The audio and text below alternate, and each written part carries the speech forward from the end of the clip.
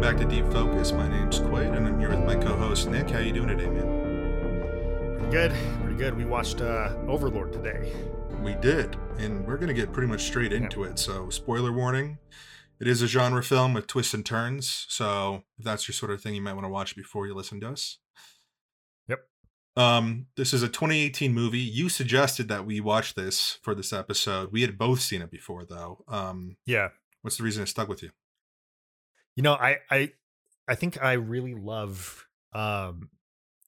actually there's two things. I really love when a non-sci-fi or like a film that you don't expect to be sci-fi turns sci-fi.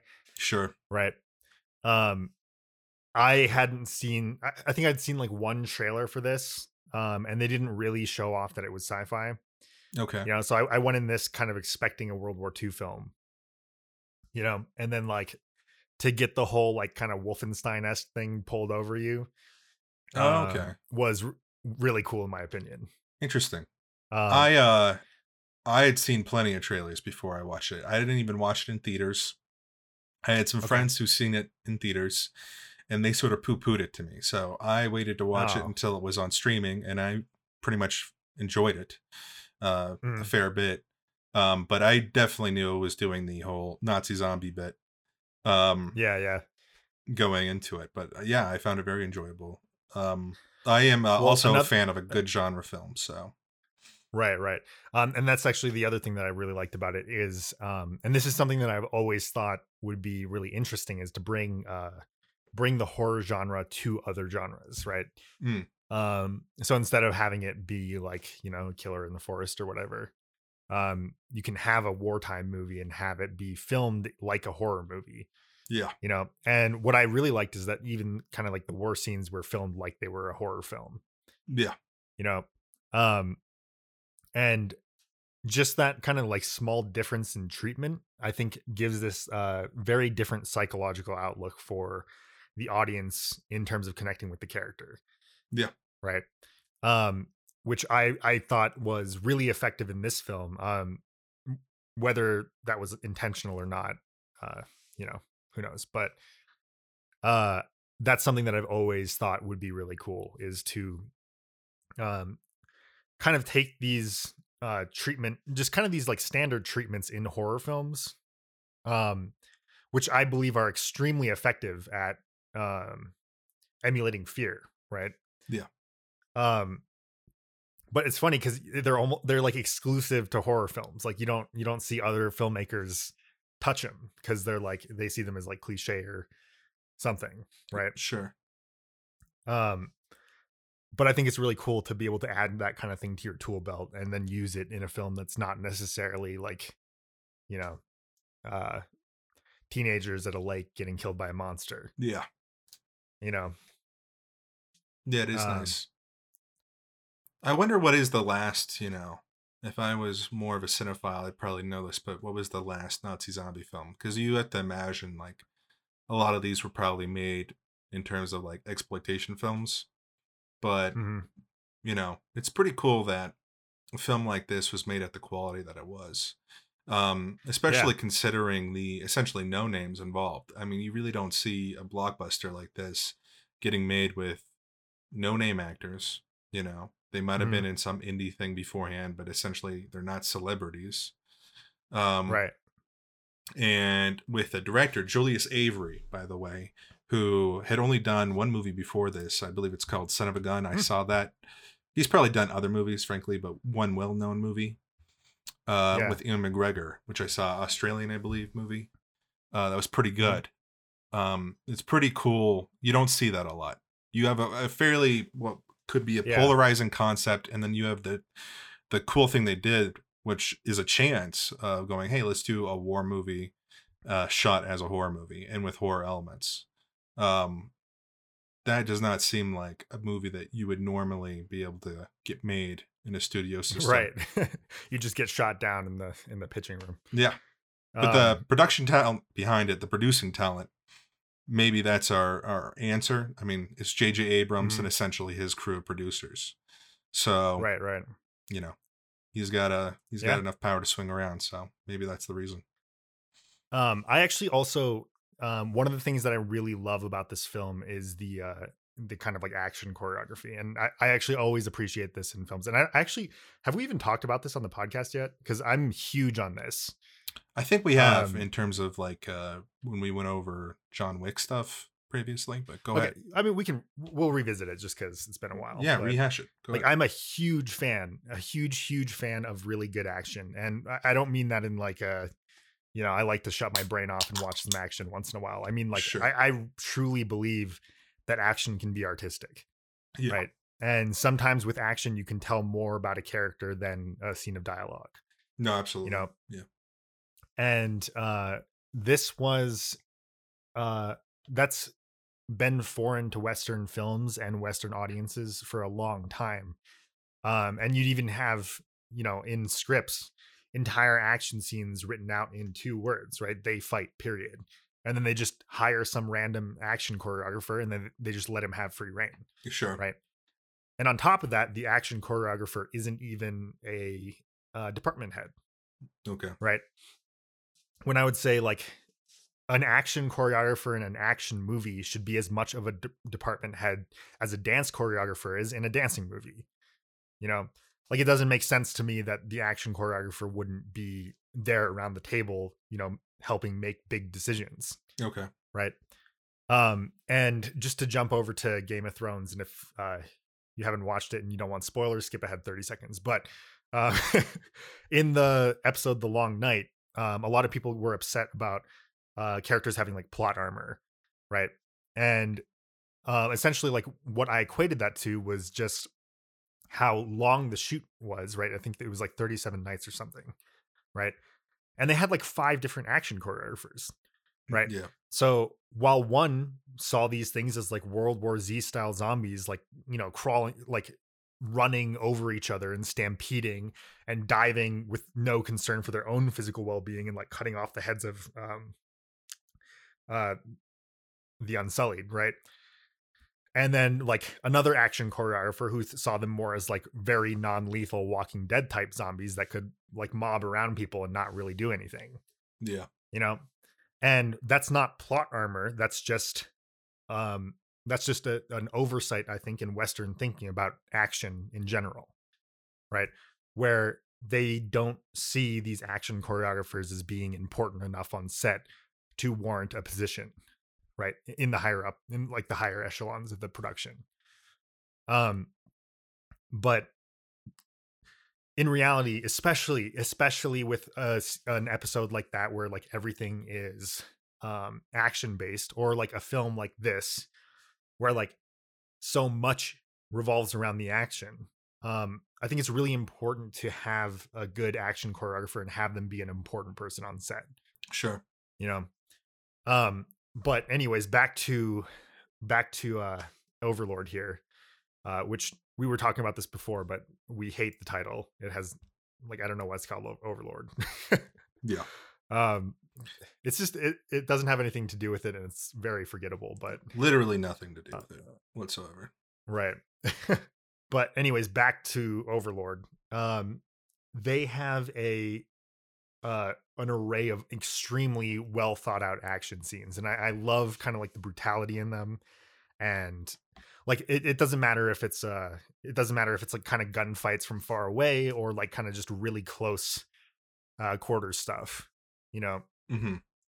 Like one of my favorite scenes in particular is the one where they have the like general tied up in the attic, and the one photographer guy comes up to check if he's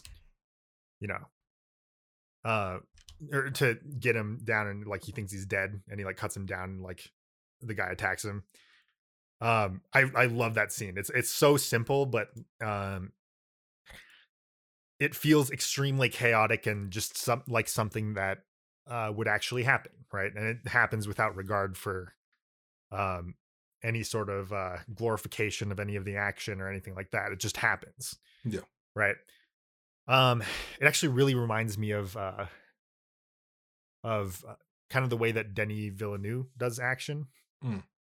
Right, where like if you looked at that scene and you looked at like the first scene from Blade Runner, I think there's actually a lot of similarities. Yeah, I completely agree with you there. I don't think I dwelt on this as long as you did, but I definitely took note rewatching it. Just the gunplay. I'm a huge fan of good gunplay in movies. Mhm. And just the sense of how things feel, how characters are reacting to things, how things sound, how the impacts go, and this sort of thing.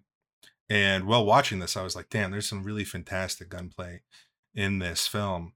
Everything between the sound of the guns, the way the characters act around the weapons, the quickness of it. Mhm. And I thought, I was like, well, watching, I was like, man, this is so close to being like Sicario level of gunplay. Right, right. So yeah, I definitely agree with that. Yeah, and I actually think the one thing keeping it from being Sicario level gunplay is just the sheer volume of it. Yeah, You know, they do. They where go a like little I think overboard, but yeah, I think the reason that Sicario feels so incredible when it happens is because it literally is like 30 seconds of the film right in the middle, yeah. and they don't glorify it, they don't slow it down, they don't make it like this extravagant moment. Yeah, this is definitely a Um, blockbuster. You know, it's like it's right, got a right, lighter feel to it, even though it's about, you know, Nazi zombies. There's a lighter, more humorous right, tone in this movie. Sicario's not that way. definitely. Our main guy No, murders children, so in that movie. right, right. um, but yeah, no, in this one, like I'd say there is a little bit of like Hollywoodization where you kind of have these characters able to stick to higher moral standards because the plot allows them to. Where like they might have died. Um, Usually, kind Oh of yeah, like even the part where like the guy's running out to save the kid and he comes back and gets shot. You yeah, know, and he lives. Yeah, like yeah, yeah. Like that's a nice moment and everything, but just having that kid walking out onto the battlefield and stuff, like it does kind of feel a little Hollywoody, yeah. you That's know. definitely the point of this Um, movie, though. I don't hold it against it. Like that's no, sort not of at all. baked into the cake of what this is supposed to be. Right. But yeah, no, the first time I saw this in theaters and there was that kind of that scene in the airplane at the beginning where they're getting shot by the flat cannons. Yep. Um that totally like threw me off for what I thought the movie was going to be, or like how the movie was going to like be treated, This you is, know. ladies and gentlemen, this is why you do not watch trailers if you can Yeah. get away with it. Yeah. Yeah. But it just shocked me because like I was used to a lot of these other like other types of war films that are so they're a little more calm, they're more of a slow burn. Hmm. You might have that like one stray bullet come through and hit the guy in the head for like shock value, but like the sheer amount of like chaos and the sound design especially, I thought that was something that was amazing in this film. Oh yeah, I wanted to you know talk about that as um well. Yeah, yeah. it was great. But kind of creating this element of chaos with the camera and the sound and the effects, and like kind of following the main character around and turning the scene more so into like um what I would imagine would be in a horror film, right? um than a war film, right? Yeah, it's um very good. yeah, but Even no, going on what you were talking about, how it differentiates itself, um, differentiates itself from other war movies. Um, it's always really enjoyable. I've talked to you about this privately, but as much as I love a good war movie, what was like the last big one, 1917 or something, like they do all have mhm, that same thing in common of like this sort of presence of, isn't this all so horrible, isn't this like also regretful? And it's not that it isn't, right. but there's an aspect of like, I wish I could relish this even if it was from a more negative point of view, like being scared of it, like it's a horror movie. You know what I mean? I Right. wish I wasn't reminded of the tragedy constantly. Not Yeah, every like movie the has to do treatment that almost to me. has like a somber tone. Exactly. Like I wish there was a Yeah. little bit, if there was other variety available to me, and this definitely does fill that.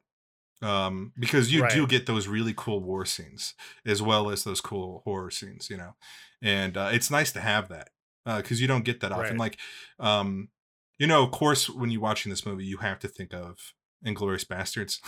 You just do. Yeah. And I Yeah. was thinking about that too after I watched it. I was like, that's one of the main reasons why I loved that movie so much when I had initially watched it. Is it was like a war movie with like legitimate war scenes in it. Um, Mhm. However, it didn't have this somber tone, right? Like that's the inverse of what Tarantino was going for. It was like this sort of Right. rejoiceful thing, and that's it's really nice to have that variety. And I wish there was more. I think that's a moral thing as well, like how I always talk Yeah. about the moral center of the film, and that's just something Sure. in general in all filmmaking that I'm sort of just desiring more and more of. Is like, could we please have some diversity in the sort of like moral universes that these films take place in? And this Yeah. is I kind of definitely wonder if one of those, and that even ties into the message of yeah, this yeah. film, which we can talk about later. But this is definitely one of those films that provides a little bit of that diversity in that element. Yeah, and I kind of wonder if with directors when they do tackle a war film, because I feel like most directors that make war films haven't actually been in war. Yeah, And I kind of wonder if that's why they take this somber tone, because like they kind of approach it from the only perspective that they have of it, right, which is an outsider's perspective. yeah, Um, because I just feel like when you're in the heat of battle, right? I would assume that there's not really enough time to be somber and to like reflect in an objective way about the travesties of war, no. right? Um, but Hey, when did a you ever director's watch? tackling a war movie, I'm sorry to yeah, interrupt you. yeah, Did you ever watch that documentary? I forget what it was. It was the Something Valley or something. That the like the number one hot zone in the Iraq or Afghanistan war. Uh, I'm not sure. well, essentially, it was just a documentary crew that went and filmed with these guys on their deployment, and their deployment was something like it was around 9 months, I think. And they're in the Mhm. hot zone, which is like they're fighting nearly on a daily basis. They're trading bullets, Right, right. and it's one of the greatest documentaries because while there is a somber tone to it, you do see an aspect of war that people really don't want to admit to, which is like guys like cheering their asses off and laughing after they just machine gun down a guy. You know what I mean? Right, But right, it's right. like, yeah, that Yeah, guy was shooting at them, and like this is their daily, their daily struggle. Their so yeah, I just yeah, would like that diversity in films from the moral center. yeah. There, yeah, exactly. And like, I think that there's this kind of like like nobility and somberness in a lot of war films. And have you ever seen Barry? Yeah, the HBO show. Yeah. Yeah, I love it. And they actually touch on this a little bit where like they have the kind of like the expectation of a war story Yeah, the where like somber when he's expat sort of. yeah, yeah, yeah, and then they like cut to the reality of it in Barry's head, and like he could never like tell these people um That he just yeah. the kinds of ways that they actually felt, and stuff there. um but the way that he tells it is kind of like he like rips that heart that that monologue from Braveheart, right? Sure. Yeah, And that throws great it in scene. there, and and I think that that's actually kind of a I think the thinking behind that is synonymous to what we're saying Yeah, right now, there's that where whole like scene, right, where he's like, they're talking about how killing someone's like the worst thing ever. And he's like, well, I fucking killed someone. right, They're like, well, you were in a war, it's like this hilarious right, exchange. But that's right. really what it is. I mean, that they encapsulate it so Yeah, perfectly. Maybe yeah. to even backtrack for a second and then bring it back, I Mhm. promise.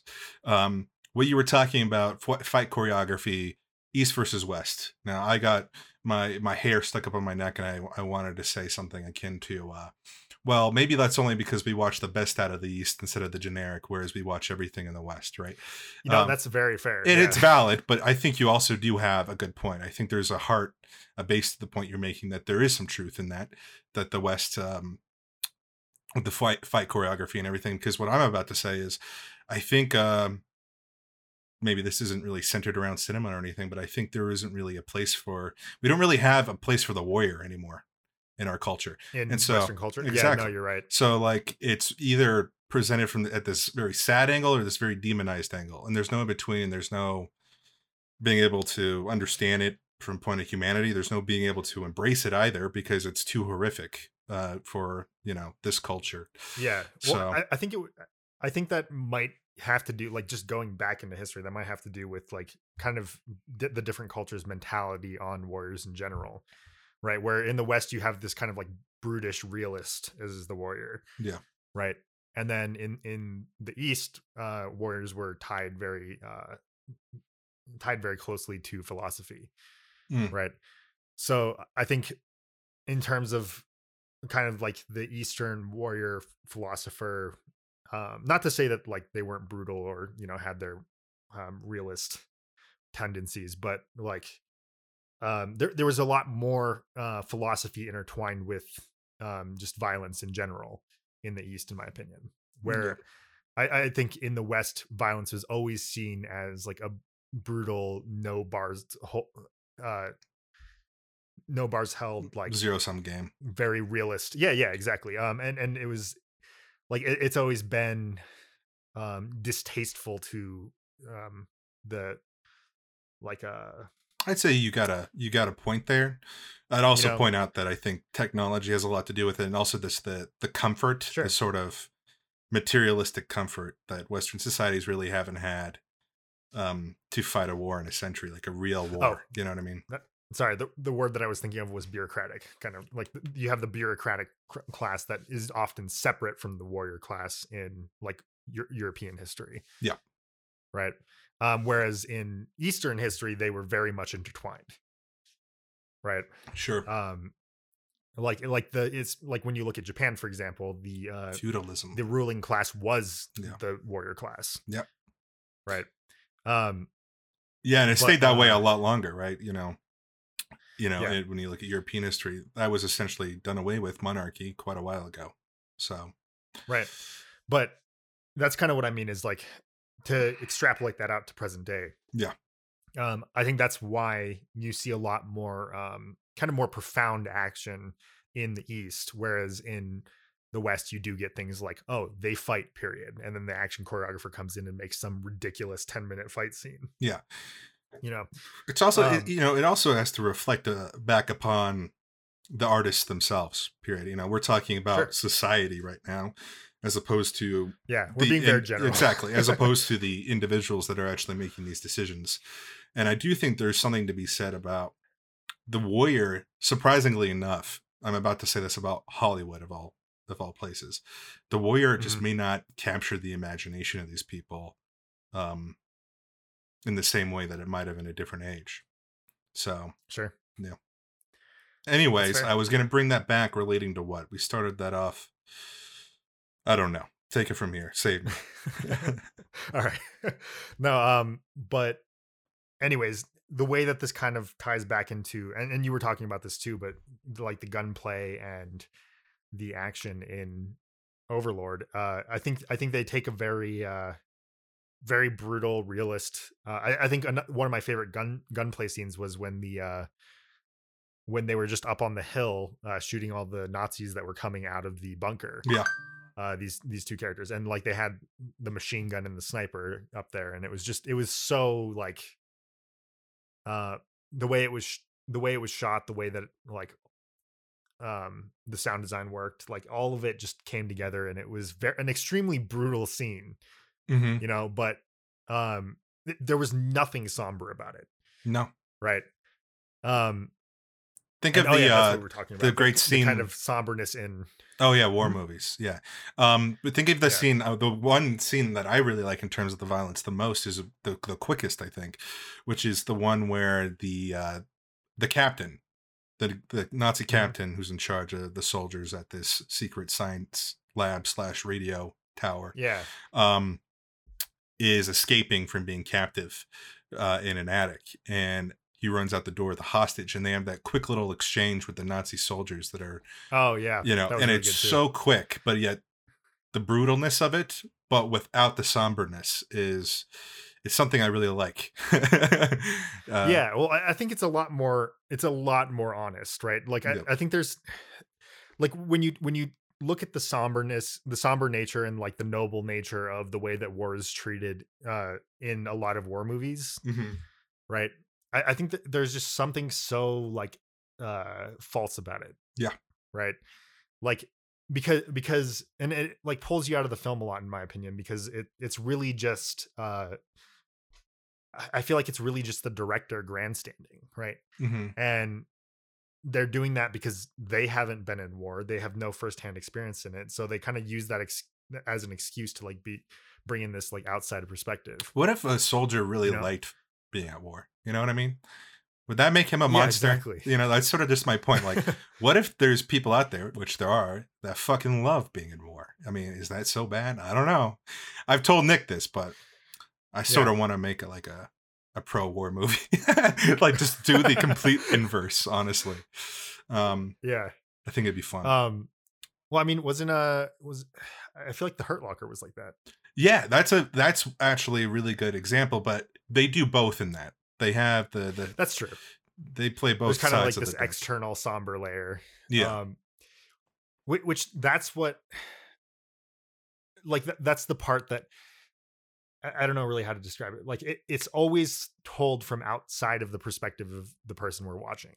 Yeah. That's how I feel about war movie films, is like we're seeing the director's somber attitude in terms of the treatment, right? The director's somber attitude towards war in general. Yeah. Right.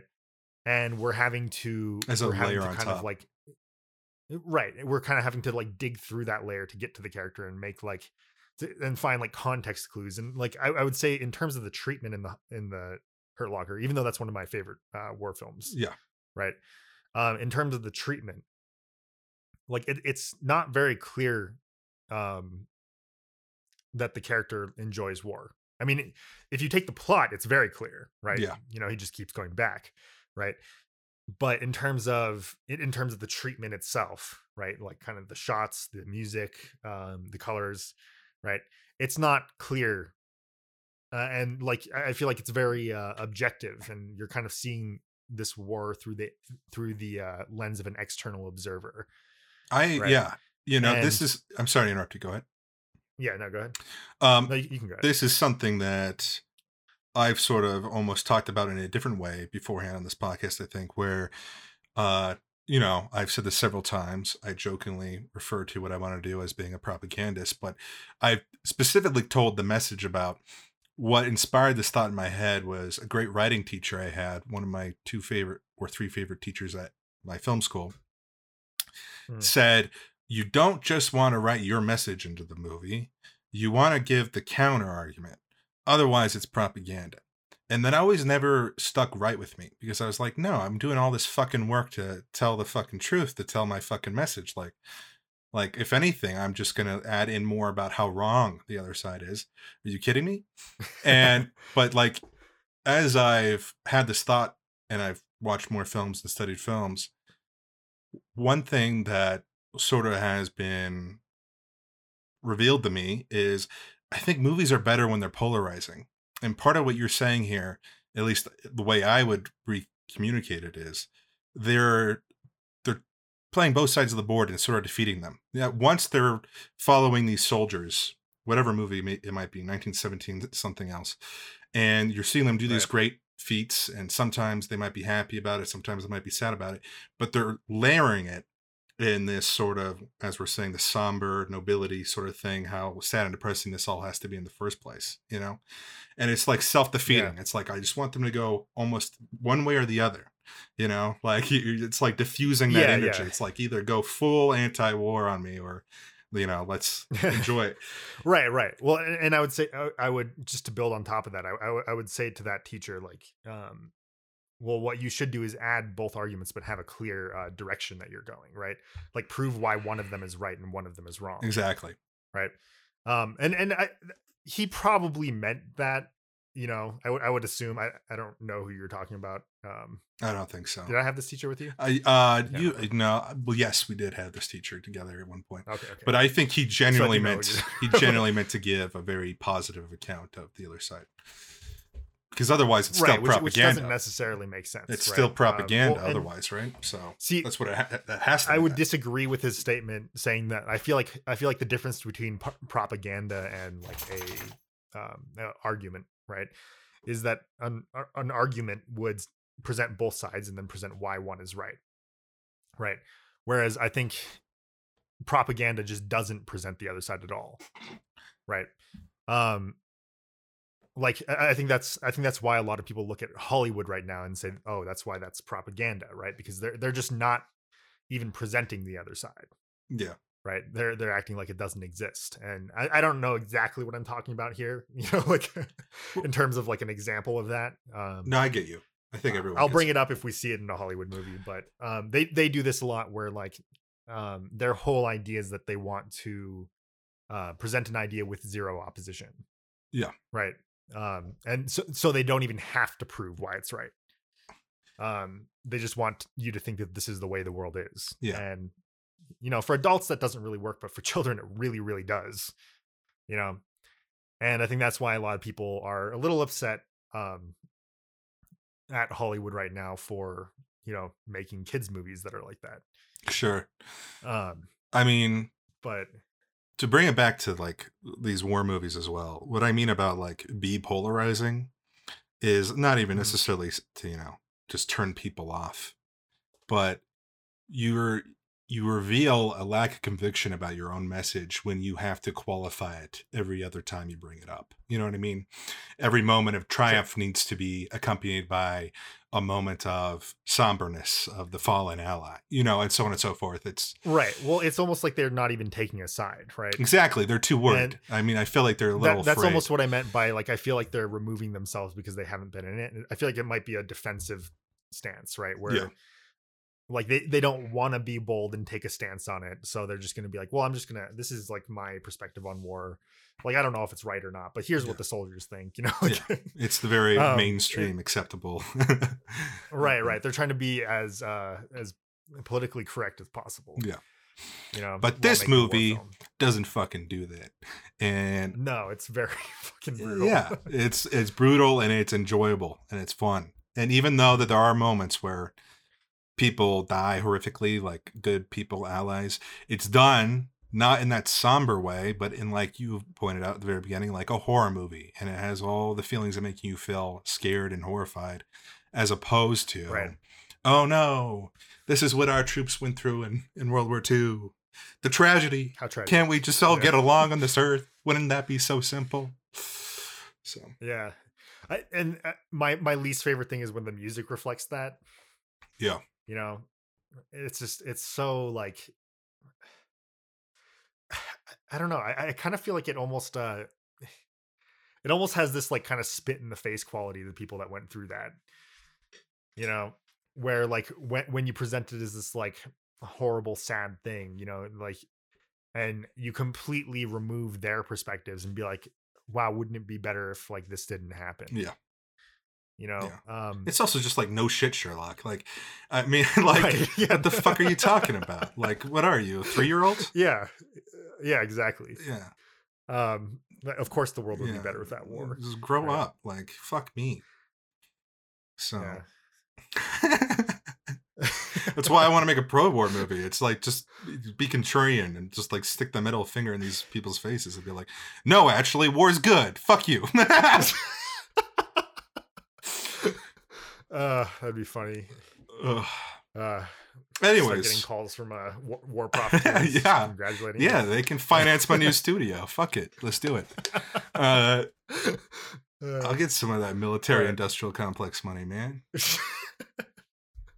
But anyways, the Overlord. Yeah. Sound design. I wouldn't say that I wouldn't say that this is a masterpiece, right? Sure. Like, oh no, it's not.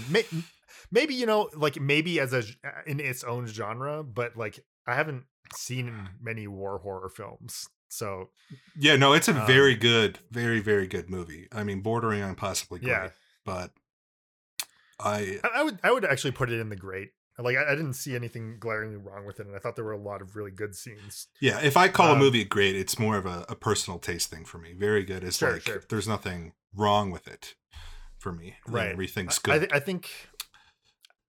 I think like the one thing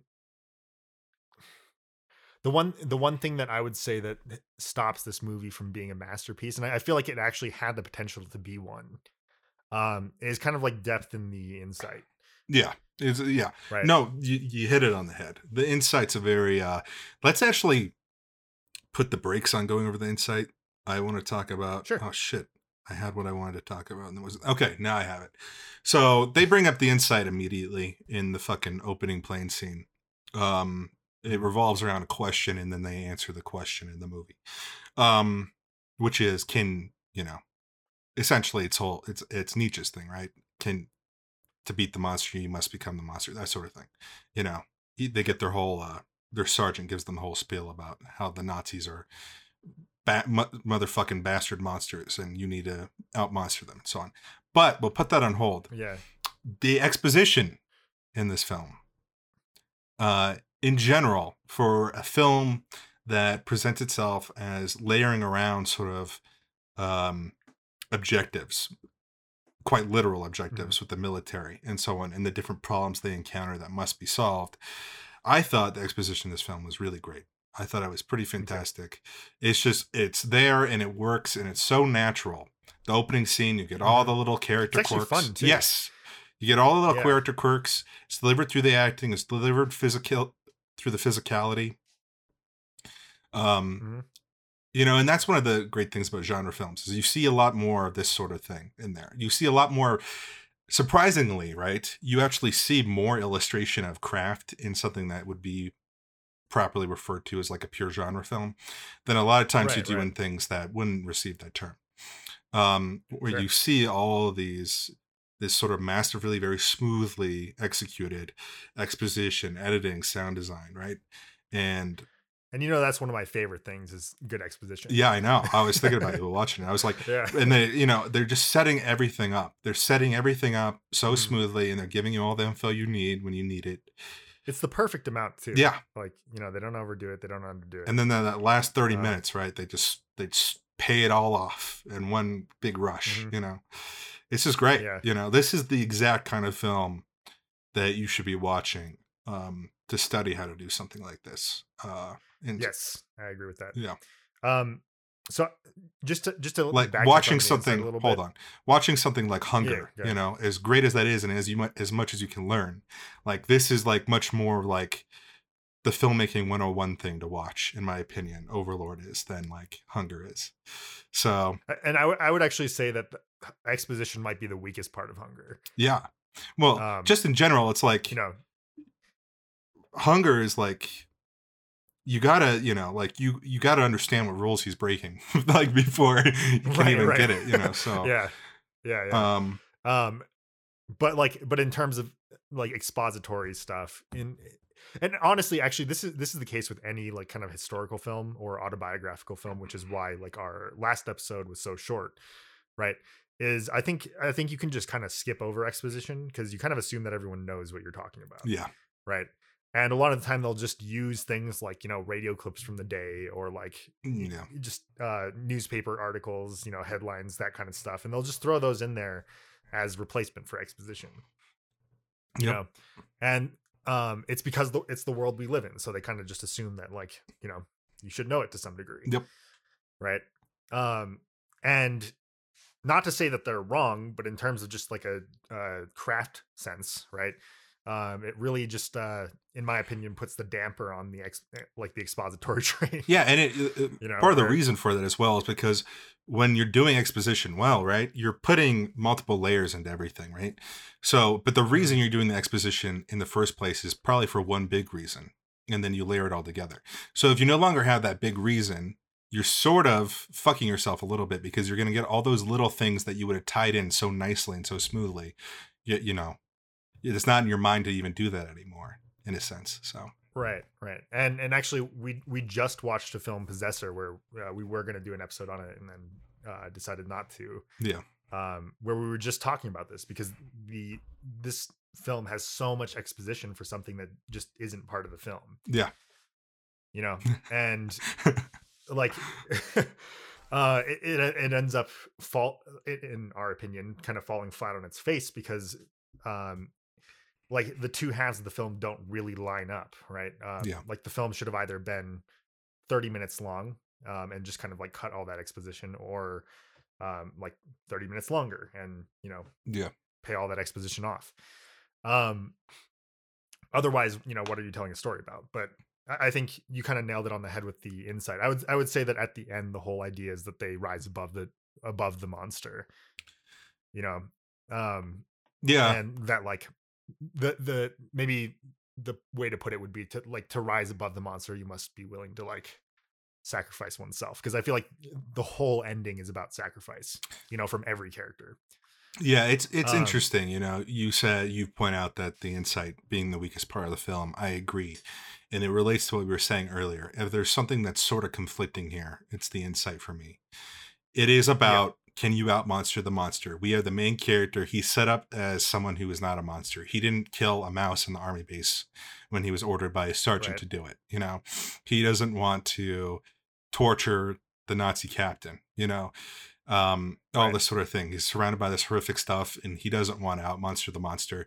He's got a corporal or whatever the rank was that's in charge of him, yeah, that is very much committed and sort of like cynical. becoming the Yeah, monster. Yeah, with his sort of experience and comment about, no, you got to do everything you possibly can do to beat these motherfuckers. And so you reach the ending, right? And the literal, he literally becomes a yeah, monster. right, because Yeah, they become these half zombie, half demon, half crazy occultic creature things. They're making an army of Nazi zombies essentially, right? So the captain's become one because they shot his face off and he was going to die otherwise.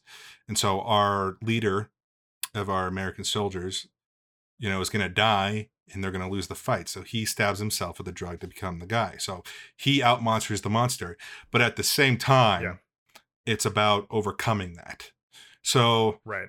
once again, like there's a little bit of dissonance there. You know what I mean? And he does go Yeah, like, okay, you got to blow it up. You got to blow up this lab and you can't tell our side about it because our well, side can't that's what have I the mean. Is side I of it. feel like I felt like the final note was about like self-sacrifice to like rise above the monster, Yeah. right? Um, because you have that from funnily Essentially, enough, I feel like the main character is the only one that you don't really have that from, exactly. He's the only one that right? never goes full monster. But like you have that out of the captain where like he literally becomes the monster and like decides that he also needs to die because he became a monster. And then you have this guy that was pretending to be like super tough the whole time, like sacrifice himself for the kid, right? So I like, If I, even though that's all Hollywoodized and we talked about that, like I see why it was in the film. Yeah, and if I'm And being like, charitable, right, I can be charitable here, and I can say like, oh, there's no dissonance. I'm just being sure, an asshole, and essentially what it is like, yeah, you can outmonster the monster, but only if you have something authentic that you're fighting and sacrificing for, right? Oh, and that solves the whole sure. problem, right? I just feel like it should have been illustrated a little bit better. That was one of my. Yeah, well, and I think I agree with you, and I think the main problem with that is that we don't see it reflected in our main character, Yep. right? Um, and like I feel like his journey goes from like, oh, I'm not going to hurt a mouse to like bashing in that guy's face, after he becomes a monster. And then he's like kind of okay killing people, Yeah. you know, and then like that's kind of the end of his character arc, in my opinion, Yeah. As much as I right? really like our main character, now that you point that out, there is he does sort of lack an arc, like a nice, fulfilling, cathartic arc. Well, he has a great arc in the first half of the film. Yeah, Like he's actually a very interesting character for the first half of the but film. even think of like And our wise guy, our like Italian American wisecracking soldier. Even he yeah, has he has a a great arc through the more whole film. fulfilling arc. With saving Yeah, the boy is his the end point of it. So right, it is right. interesting. Um, but I kind of felt like we had a really good arc for the main character in the first half of the film, and in the second half of the film, it was all the corporal guy, Yeah, right? Ford, right? So like it kind of just switches. I feel like we just kind of like switch focus without switching perspectives, sure. right? Which I don't know, that kind of felt a little like I felt like there wasn't enough coming from the main character at the end to really drive that insight home. And I feel like if we saw something from the main character that kind of reflected this, like this movie would have been like a fucking home run, Yeah, you know? Because I don't really think it's not that the insights, I know we might have said this, but I don't think it's that the insight's too simple, you know? Um, because it's not something that's obvious to people, mm. right? Um, but uh I- that's why I think that it feels simple, is because like the main character goes through like no change at the end. And like, not to say that there's no character development, because I literally hate that criticism, even though it's sometimes valid, right? But I feel like it's the textbook criticism for critics that don't know what they're talking about. Sure. But I would argue that in terms of like development of this character, right, he has this amazing arc in the first half of the film, and then it just like he becomes stagnant for the second half. He becomes like a outside observer almost, even though he's involved in all of this. Yeah. Um, Yeah, no, I agree with you. I don't think it's simple either. I think it's really just about. Can I interrupt you before I lose Go this? for it. Actually, something that did this perfectly, right? Where you had two characters that were essentially like main characters, and then you have like this perspective switch in the middle, and you have the other character grow, and then the other character kind of like fall off. Is Sicario. Yeah. Right.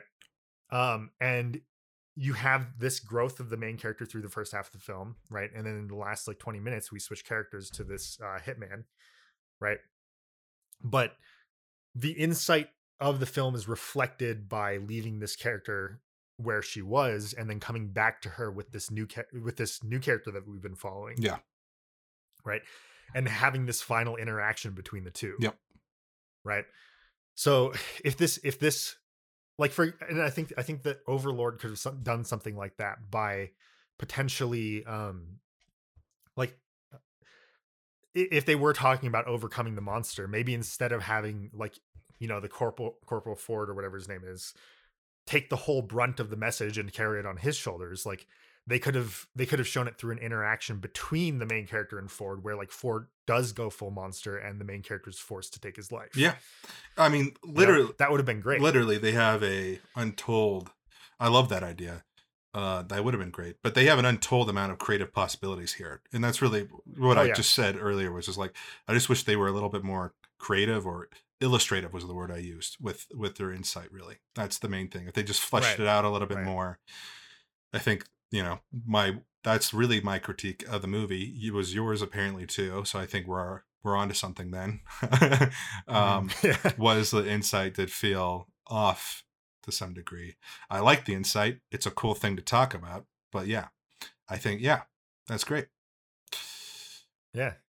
But all in all, like, I really thought this movie was great. Like they did so much that was good. And, you know, they actually had a good insight, and like, you know, just because they didn't nail it and make it a masterpiece doesn't mean that it's a bad movie. Nope.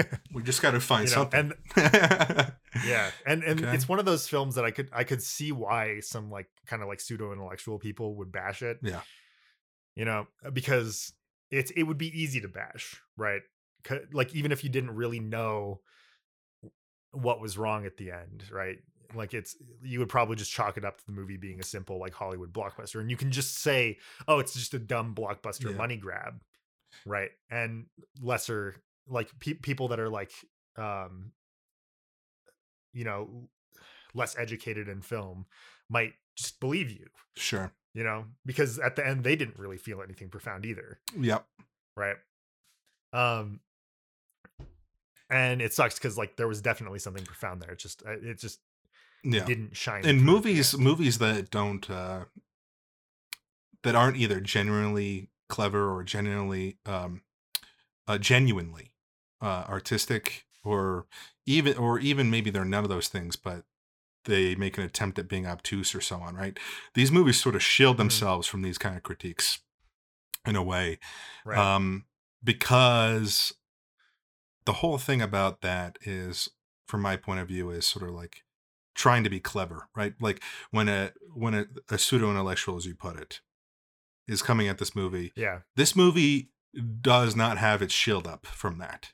You know what I mean? Like, no, the movie we watched, Possessor, holy shit, that thing's wearing plated fucking armor, because you're not going to try to out clever that movie, because that entire movie is absolutely marinated in this obtuse sense of, oh, you're not getting it, are you? That's on you. You're not getting it. Right. Well, but this movie is honest. It has its heart bearing out there, you know, and so it's easy for someone to, you know, go in there and, you know, be clever about how horrible it is, which is always what they do. Right. Well, and I think the way that I would put that is that if you meet someone and they're talking about film, and they can't differentiate the difference between something that's complex and convoluted, Yeah. right? That's a big red flag that they don't know what they're talking Yeah. about, right? And I guess in terms of a convoluted movie, right? Like I think the onus is usually on the director to give the audience as complex of a subject as they have to, right, in the most simple way they can, Sure. right? Because your goal is to have the audience understand what you're saying, right? And sometimes what you're saying is profound and complicated, right? Look at Blade Runner, Wind 2049, Rises. right? By Villeneuve. Like we had to talk about that movie for hours and hours and hours and hours before we started understanding it, right? But it was all laid out there for us, right? And once the pieces started falling in, they started falling in really fast, right? The problem with convolution in film is that you have people that take a very simplistic idea and explain it to you in a way that is extremely windy and not to the point. Yeah. Right. And it's what you said, it's armor, right? It's this barricade from criticism from these types of people that will come in and like bash your movie for not being profound. Yeah, these are the sort of people Right. that take the sort of pseudo-intellectual, the term you're using, approach to filmmaking to heart, in a sense. And so they definitely do not want to get cleverly dunked on, so. Yeah. So because they're afraid of getting dunked on when something feels like it doesn't make sense, they just become extremely agreeable, right? Yeah. They just start agreeing with everything and they're like, oh yeah, no, that movie was so great. Yep. Right. And that's all they say about it, right? And they're just waiting for you to say something about it so they can agree with you. Mm-hmm. And you'll meet tons of people like this out in the world. This is why you need to wildly change your opinions on thing mid-conversation, just to throw people just to see if they continue to agree with you. I've done that so much. It's one of the best strategies of finding out if someone's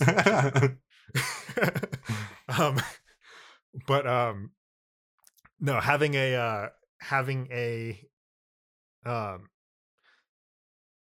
this is one of those films, and I would say that Prometheus is another one of them, that this is a good kind of like way to take someone's temperature for what kind of film watcher they are, because like I really don't think there's any reason to I mean, if you dislike it, that's one thing, but any reason to think that this movie was bad. Yeah. Right. I don't know. It was good all around in terms of craftsmanship, right? It had a pretty decent insight. I would say a lot better than most Hollywood films. Oh yeah. And really the only issue was just their slamming it home at the end, right? Yep. They won the game. They set themselves up for a home run. They didn't hit the home run, but they won the fucking game, and you just want to see them hit the home run. And you can't complain about that. Yeah, you can't. We just have to because we have a podcast. So, I mean, yeah, no, it's true. But like, and we're also filmmakers, so like, we want to try to. Yeah, we want to understand. We want to know why. Right. Like if my life wasn't about film, I probably wouldn't give a shit or even talk about it. This would be, a movie that I really like. Yep. Which, it still is a movie that I really like. I was very excited to watch it again.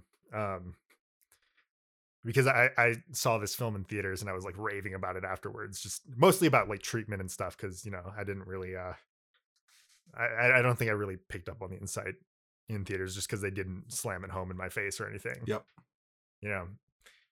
But, yeah, no. Well, let's see. As far as I see it, unless you have anything other, the two things really left that we haven't dived into are the sound and the music. Yeah, in terms of the music, I felt like it was a pretty standard like horror score, right? They had like the high dissonant strings as like they walked down a narrow corridor, Yep. That kind of thing. It was I'd say more for effect, less for music's sake. Yep, I agree. But it was well done. Who did the music though? That's what I wanted to point out here. Let's see his name, Jed Cruzel, who has actually done a pretty good chunk of movies. He did the Macbeth movie, he did the Babadook, he did Alien Covenant, the Assassin's Creed movie. Okay. So he's actually done. Sounds like he's very into horror films, and that one Macbeth director probably likes him because he also did the Assassin's Creed movie. Exactly, in Slow West, right? So, yeah, it seems like he gets a little typecast for things on the horror side, which makes sense. Yeah, you know, that's like a very niche market to be in. Yep, the horror music industry. I suppose while we're at looking over various crews, it is important to, or at least interesting to point out, we had a dual cinematographer team on this movie.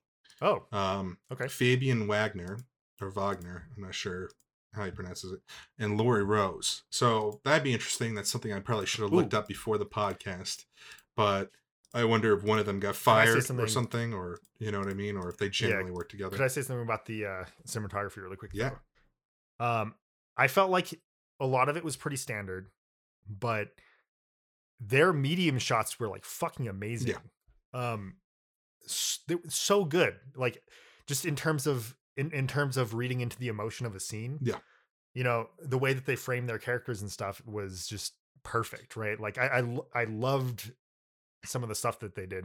Like one of the immediate ones that come to mind are like, you know, after the girl was almost assaulted, it was assaulted actually, right? Mm-hmm.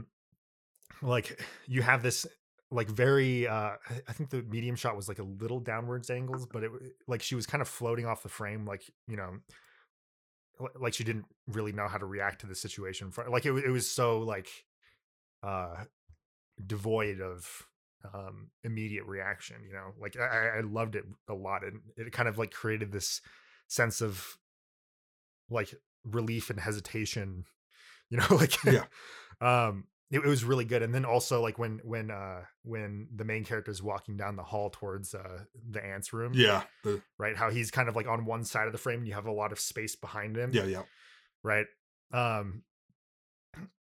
almost like he's going somewhere where he's not supposed to, like he's like pulling the frame along with him.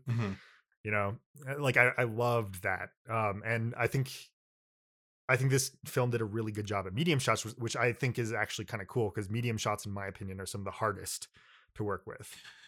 You know, like I think it's really easy to make extreme close-ups and wides look amazing. Yeah, I agree with you.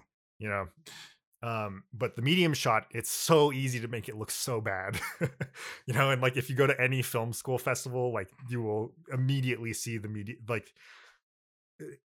medium shot is the Achilles heel of most cinematographers, in my opinion. Sure. You know, so much so that like I feel like a lot of cinematographers end up avoiding it. You know, because, you know, it looks quote unquote too standard or whatever. You know, but yeah, no, I thought that was cool. Yeah, when it comes to the cinematography and the editing, which by the way was done by Matt Eddins, who did the Cloverfield Paradox. I will say what I have said about the film from the beginning of the episode. It was just a very smooth, sort of like perfect representation of like craft well done. You know, I think of the scene with the boy dropping the ball down the stairs with the Nazis, just the edits there. It's, you know, you have a negative connotation of the word simple. I'm going to say simple. I mean it positively, but yet it's so well done. I think of in even just those fast action scenes. Think about like when after, you know, he infects his buddy and has to smash his zombie brain in, and the Nazi captain has to run outside the house. You just have really quick editing with really great eye lines and different angles being cut together really fast to give you this really great information, all with these really good, nice shots of this action. And it's all done probably in less than 30 seconds. I just, you know, it's just so nice. Once again, it's just like a textbook movie. Like I said, like just, you know, you could just watch this. You could spend like a month studying this movie, and that'd probably be better than what most people get out of film school. So that's actually very true. Yeah. And honestly, I think films like this are the best things to study in terms of like films that are great, but not masterpieces. Like they have a couple things that are wrong with them, right? Are, in my opinion, the best things to study to become better at film, because like they're showing you great craftsmanship, right? But it almost leaves like an opening for you to see the structural components of it, Yeah. right? In where they like might have done something not so great or wrong, Yeah. maybe, right? Whereas like when I watch a masterpiece, it takes so long to garner anything from it because it's so airtight. Yeah. You know, like everything works together so well that like it's so hard to see it as a film and to like really dissect it. And you're really it's this is why I think people that only watch masterpieces are often the worst filmmakers. Yeah. Right.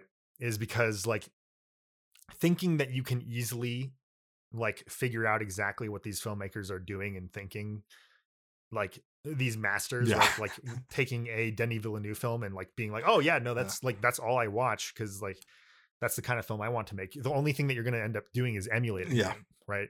Because you can only see it from the outside. You can't see the inner workings, and because it's such an airtight Yeah. film, right? The technique is not as with things that immediate as- have right with things that have little holes in them, right? It almost becomes easier to see. Yeah, there are little openings to see learn. the creators, right? Yeah. One thing I said eye lines there. I want to expound upon that real fast. Yeah. That's actually the incorrect word to use. I didn't mean eye lines in the sense of the character's eyes and making sure they're on the right side of the frame, Sure. this sort of thing. It is actually a good representation of that. But what I meant was the thing of something I love in editing is when there's a fast editing, it has to do with where your eyes are on the frame. That's just one of the things I love in a really great action scene is taking into account the reorientation of people's eyes from shot to shot in a really fast. So like a perfect example of this is Mad Max, where like quite literally every shot in the movie is center punched, right? That's how you're able to go through all of that shit so fast, right? But when you have a short little action scene like that, which has a really intense amount of shots and in it, but not only that, with several characters from all different sorts of angles, and you're able to convey that information so fast with good shots, with good action, and so on and so forth. Oh, it's masterful. Yeah. It's just amazing to see something like that. So it's really nice. I think that's a hidden thing. Yeah, no. That's something I definitely been thinking about a lot more, like in terms of framing. And maybe this is like me realizing that I was shit at something beforehand, but like my framing game, at least conceptually, like shut way the fuck up as soon as I realized, like the primary thing, one of the primary things I'm going to think of from now on is where the eyes were on the previous shot and where the eyes are going to be on this shot. I think that that helps. It's cool. Yeah. So, all right.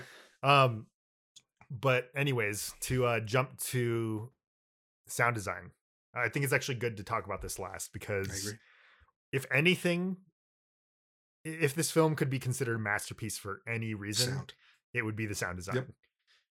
Like, oh my God, it's so good. It's amazing. Like it's immediately good. Not too. only it's immediately good too. From the first scene. Yeah. Who was the sound designer for this? I don't know. Let me pull it up. What company? Let's see. Look at that. Sound design is not listed. Oh, travesty. Fuck me. Why is the sound design listed?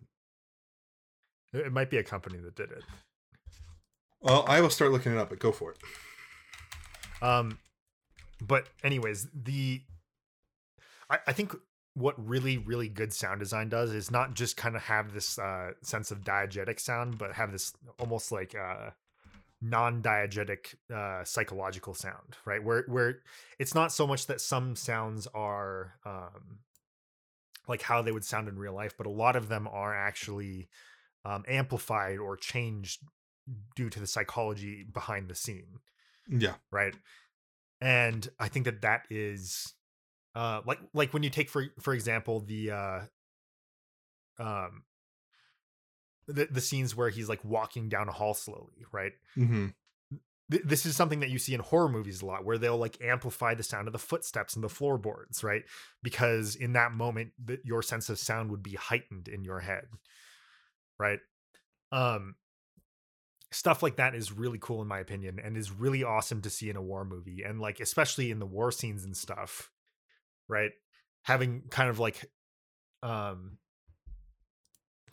having this amplified, more psychological sound behind it was very, very exhilarating, especially in theaters. And I would say, like, if you can watch this with a surround sound system, it's very much worth it. Yeah.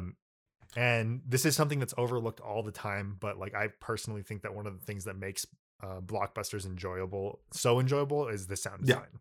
Yeah. Sound is such a perfect shortcut. It's not even a shortcut. It's just like magical that it is a shortcut to emotion, Right. to emotional resonance. There's nothing that no element of filmmaking you can use easier, even though it's hard to do, but easier in the smoothness and the universality of its effect on people to get at the emotion of a particular scene that you want to get to. So it's great. By the way, there's a whole host of sound people. I'm going to read off the sound editors here. Two of them, sound effects editors, Christopher Bonas and Matt Yoakum. Matt Yoakum was Cloverfield Paradox, Detective Pikachu, The Invisible Man, Pet Sematary. And then for Christopher Bonas, Frozen 2, The Invisible Man, Togo. So okay, not really that well-known movies, but fuck, they did a great job. And the mixer. Do we want to go over the mixer? No, go ahead. The mixer, ADR mixer. No.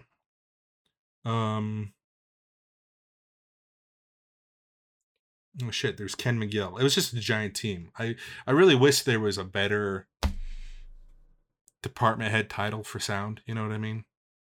Right.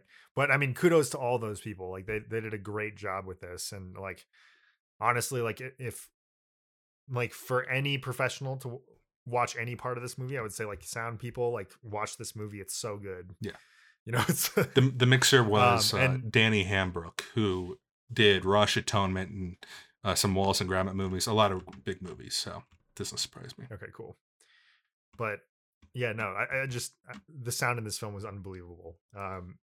And when I saw it in theaters, that was the first immediate thing that I noticed when they were flying in the ship and all the flat cannons were like the sound design when they're getting shot at with the like machine guns. Yeah, the bullet sounds are the so ship good. And I think that's what really sells a lot of these action scenes too, like the gunfight scenes. Yep. Sound, man. It's that so good. beautiful shortcut. It just it gets to that the feelings of something so easily.